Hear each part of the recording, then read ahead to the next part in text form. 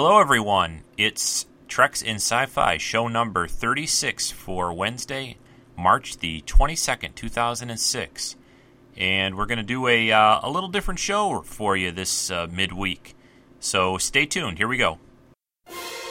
Treks in Sci-Fi.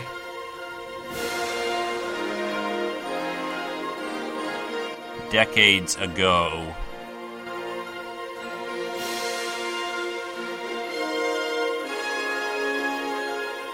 Created our own starship called the Aurora.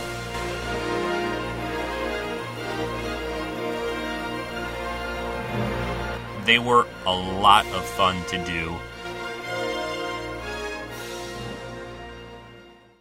Hello, everyone. I'd like to welcome everyone to the Treks in Sci-Fi podcast. For the new listeners, for the listeners that have been following the show for a while, welcome, welcome. This is Rico, the host of the show. This midweek show has been it's been fun for me to do. It's a little tricky with working during the week, and the weekend show is a little more easy to fit in. But I do kind of look forward to doing this. And I was sort of searching in my head today while I was at work what I wanted to talk about this week, and I recalled many podcasts ago that I had promised to play for you a Star Trek episode that was performed, written, recorded, let's just say decades ago in my basement growing up with friends of mine. Basically, I don't want to talk a long time about this because this episode I'm going to play for you that we recorded is approximately a half hour long. But in essence, years and years ago, some good friends of mine or good friends that I had and still have, and myself created our own starship called the Aurora, the USS Aurora. And basically what we did was, and this was, basically, and am I saying that word a lot tonight? Sorry about that.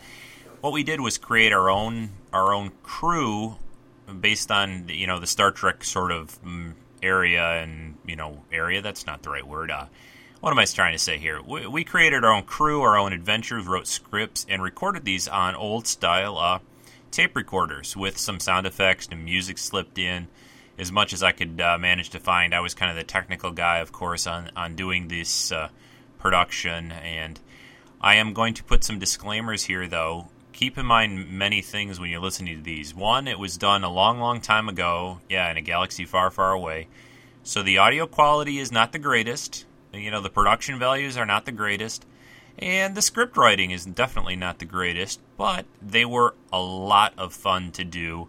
We really had a great time doing these. They were usually recorded over several weeks, and I kind of edited them together. I don't know what else to really say. I don't want to, like I said, take too much time here before I get into the episode. This first one was our first adventure. It's called Rude Awakening. Rude Awakening is the name of this episode. And, I think you'll be able to follow it pretty well. I thought the idea and the concept behind the episode is pretty good. And I will talk about this more on this weekend's normal podcast after I play this for you. But I think that should just about do it. Oh, one other thing. As they say on some of those old TV shows, some of the names have been changed to protect the innocent. Well, here's one little tidbit for you. None of these names have been changed to protect any innocence. We all used our real names in these episodes. Basically, I was the science officer, one of my friends was the captain, and, we just threw the titles in front of our names. And I don't know, they were just a lot of fun to do. And also keep in mind that the acting and that is not the greatest in these, but I think they're still fun to listen to. So, hey, I'd really appreciate any feedback after I play this for you guys. Again, the email for the show is treksf@gmail.com. You can go to treksf.com, look at the forums, make some posts there if you join, and let me know what you think about Rude Awakening, the first adventure of the crew of the Starship Aurora. And here we go with it. So listen and enjoy. Talk to you guys over the weekend.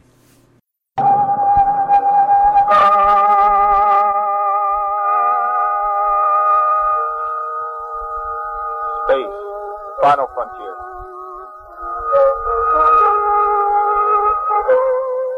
These are the voyagers of the starship Aurora for a 5-year mission to explore a strange new world, to seek out new life and new civilizations, to boldly go where no man has gone before.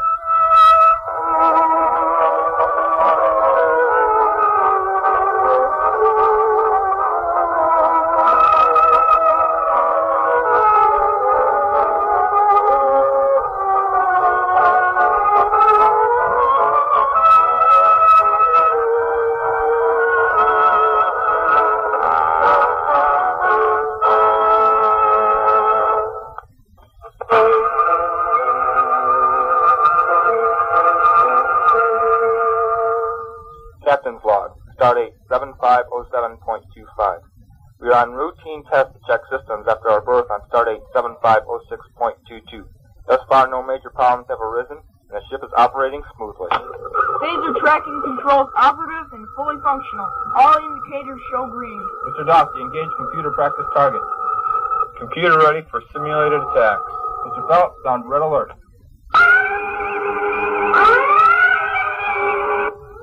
Course 113 mark, 5-1, warp vector 4. Reflectors, optimum setting. Phasers, lock on and fire.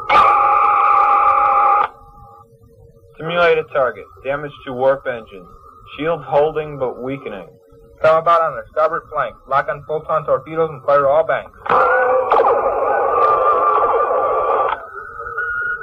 Shields gone, warp drive out. They're retreating on impulse power. Secure from red alert. Mr. Dosty's computer rating of efficiency. Ship damaged and retreated. We received hits on primary and secondary hulls, which only strained our deflectors. Efficiency rating, 94%. Yes? What is it, Rick? During our simulated attack, my sensors picked up some very unusual energy readings. Cause? Unknown. Could have a natural explanation for this part of the galaxy, but I don't believe so. Mr. Shaft, take the con. I'll be in my cabin.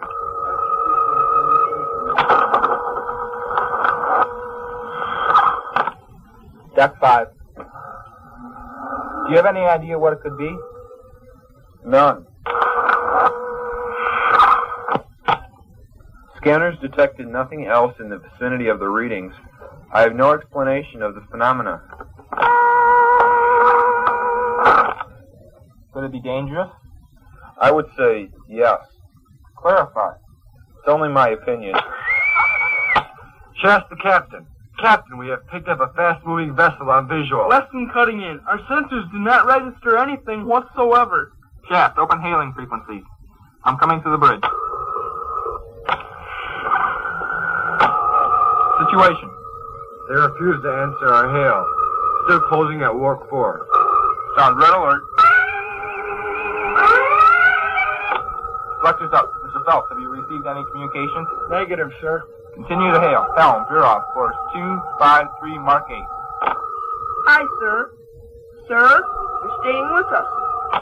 Mr. Dosty, your readings on the alien vessel. Reflectors say there's something there. Sensors say there isn't. Alien vessel moving in at warp 6. 180 degrees about. Lock on phasers, prepare to fire. Aye, aye, sir. Return fire, off phaser. It went right through. Fire, photon torpedoes, proximity fuse. Still closing, sir. Collision course. Course 25, mark 75. Emergency warp speed.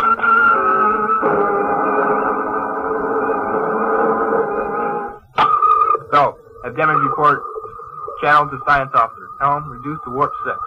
Sir, they're paralleling us at warp 6. Status report. Just a minute. Deflectors weakened. Warp drive and impulse operative. Weapons operative. 9 dead. 16 wounded. LaBelle to bridge. My assistant is dead. We have many wounded. I need some help. Mr. Phelps, send backup technicians to engineering. Rob, go to the briefing room. Aye, sir. Mr. Phelps, department heads to the briefing room. Mr. Dosty, Mr. Wilcar, come with me. Shaft, you have the con.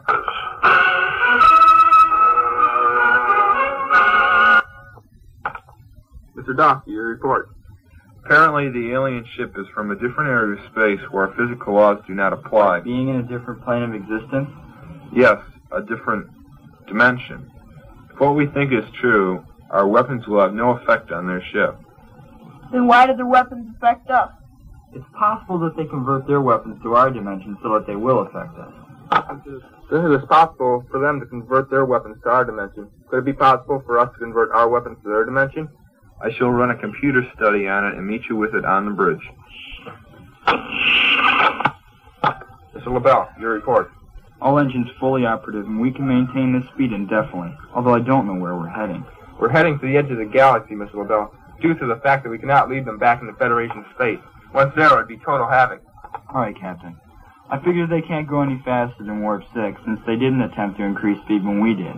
It is logical to assume that we can keep ahead of them. Casualty report, Mr. Mazinga. We've got 10 dead and 15 wounded. Most are suffering from radiation burns and bumps and bruises. That's natural, since the aliens are using normal phasers, or something similar to ours. Well, let's just keep ahead of them until we can come up with a better course of action. Turn to your post.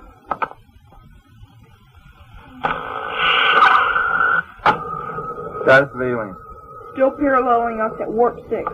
Very well. Maintain. Rick? The computer verifies that interdimensional travel is possible. The computer also says that the aliens must have some sort of device aboard their ship to keep them from changing over to our dimension, which would be similar to our deflectors. When their weapons leave this field, they convert over to our dimension. It is not possible for us to convert our weapons to affect them. Affirmative.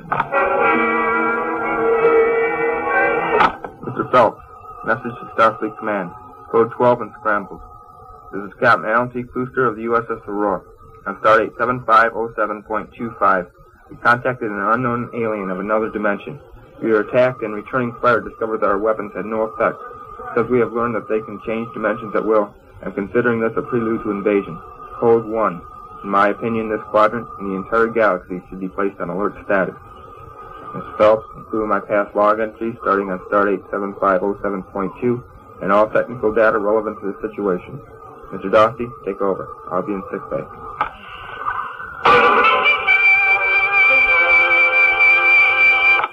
Mazinga, how are we holding out down here? Not so good. Young is in a bad way. What's he suffering from? He seems to have contracted some sort of radiation sickness. Is it all right if I see him? Only for a few minutes. Bob? Bob? Why? Why did you let them attack us? Take it easy, Bob. Take it easy. You! You did it! You'll kill us all! Mazinga! You'll kill us! Stop them! Stop them!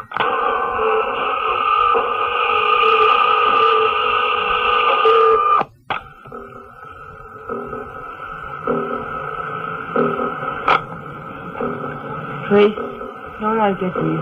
I'll be in my cabin.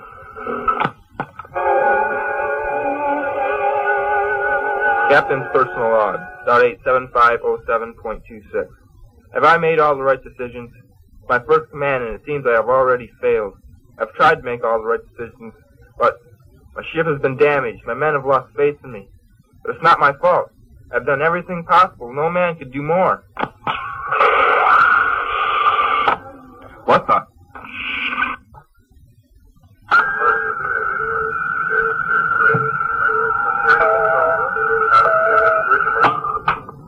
Dusty to engineering. Engineering, what's going on? We're losing power on the bridge.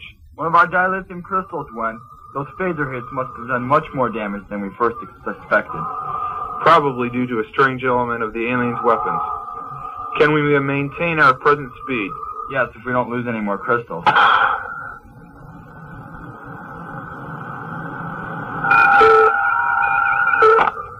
So much for Warp 6. Report! We have lost 2 dilithium crystals and can no longer maintain Warp 6. Maintain highest possible speed. Mr. LaBelle, can you rig a bypass circuit? Yes, but it will take time. After that, I can replace the crystal. Do it. Helm, our speed. Warp 3. They're closing on us. Red alert.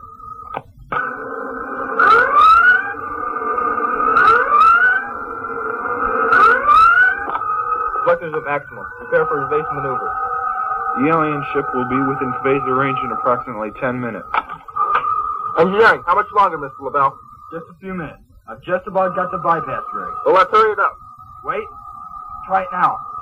Helm, increase speed to warp 6. Mr. LaBelle, it's not working. I've got it. It's the main power inlet control. Get on it, Mr. LaBelle. Helm, reduce speed to warp 3. Mr. Dawsey, what is the status of the alien vessel? They are still closing on us at warp 6. They should open fire on us in a matter of minutes. Mr. Phelps, open a channel to the alien vessel and tie in the universal translator. Channel open, and you're tied in. This is Captain Alan T. Kuster of the United Starship Aurora, representing the United Federation of Planets. We are on a peaceful mission and do not wish to engage you in battle. I shall await your reply. Close channel, Mr. Phelps. Any change in the alien vessel? Negative, Captain. No change. LaBelle to Captain Klooster. Kuster here. Try your helm now. You should have full warp drive capacity. Captain, the alien is coming within our phaser range. Helm, warp vector 9.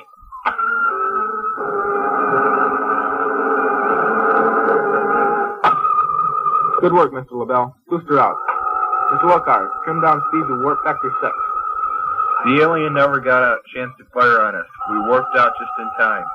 They are presently still following at warp 6. We sustained no appreciable damage, just a few bumps from the jolt into high warp speed.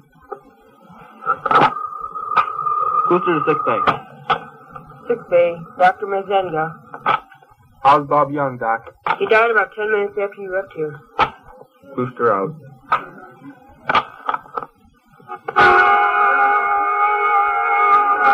Captain's line, Stardate 7508.1. Our engines are up to top efficiency now after the close call with the enemy vessel.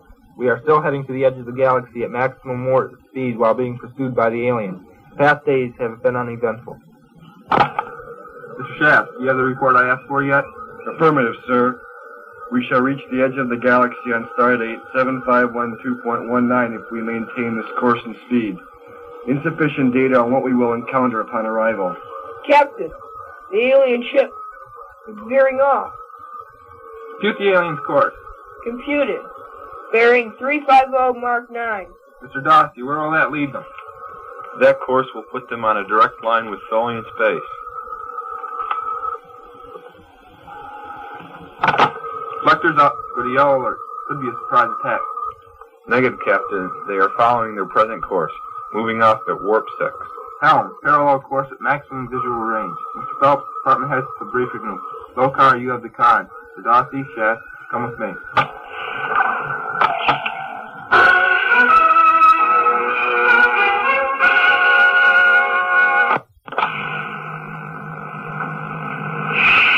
Sorry I'm late, gentlemen. Mr. Shaft, continue your report. As I was saying, the aliens' present course will take them into Tholian space.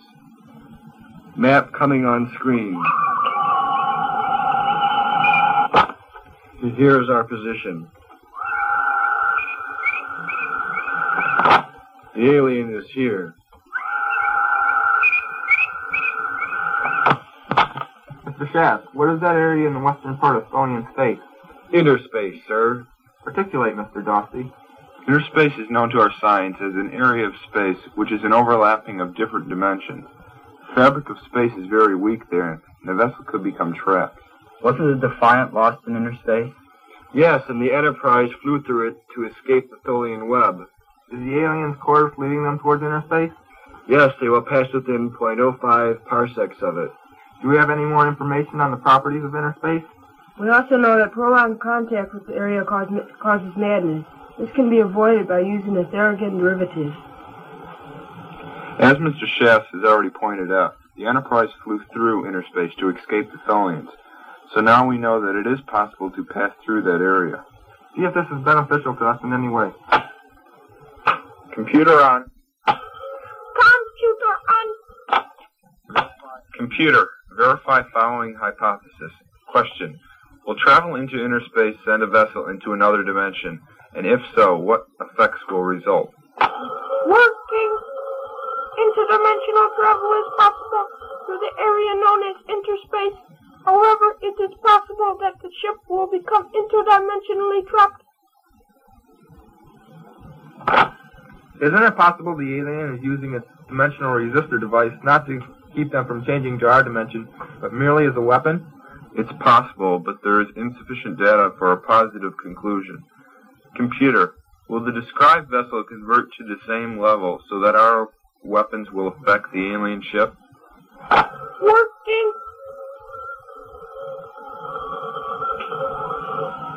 Insufficient data. Red alert! Red alert! Captain Cluster to the bridge.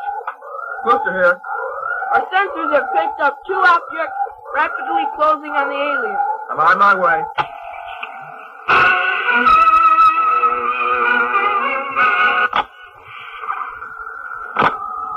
Configuration of the object. My sensors read them as two Tholian scout ships closing on the alien vessel at warp 5. Communications. Warn off the Tholian vessel. Selectors up. Captain, the Tholian ships are coming within range of the aliens' weapons. No acknowledgement of our hail, sir. The alien has fired on the lead Tholian. A direct hit. Mr. Dossey, program computers for entrance into inner space. Mr. Black, have Dr. Mazinga distribute the Therigan derivatives throughout the entire crew. Helm, course 352 Mark 12. Warp factor 9 on my order. Full power to deflector. But that course will put us on a direct line with the alien ship. I am well aware of that fact, Mr. Lokar. Follow my orders. Aye, aye, sir. Therigan derivative, Captain. Very well, distributed among the bridge crew. The alien has fired upon the second Tholian ship, but only damaged it. The computers are ready to drive into inner space. Cluster to Lobel. LaBelle here. Can we manage warp 9? Affirmative. We have been driving at warp 6 for sufficient time for my engines to become fully primed for warp 9 speed. Engage warp 9 on my order. Aye, sir. LaBelle out. Mr. Black, adjust intercraft. Intercraft open, sir. Captain, the crew, prepare yourselves for high warp speed. We're going to try to lure the alien vessel into inner space. There we will destroy or be destroyed by the alien. All systems report ready for entry into inner space. Mr. LaBelle? Engage!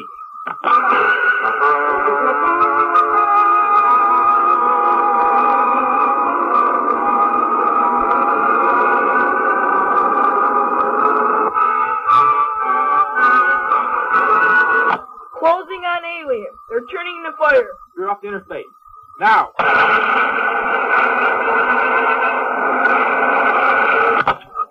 We are now entering inner space. The alien is following.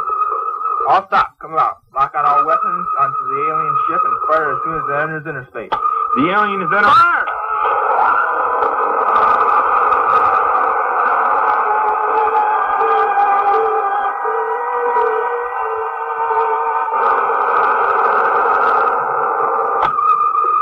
Status of alien, quick! They must have been completely destroyed, and the blast through is clear of inner space. Damage reports coming in from all decks, Captain. Assign damage control parties as needed. The aliens were caught totally off guard, which enabled us to destroy them so easily. How do you account for the fact that interfaces occur only at random intervals? We programmed the computers for the precise time at which the next interface would occur. All right, Mr. Wilcox, take us home. Head, warp factor 2.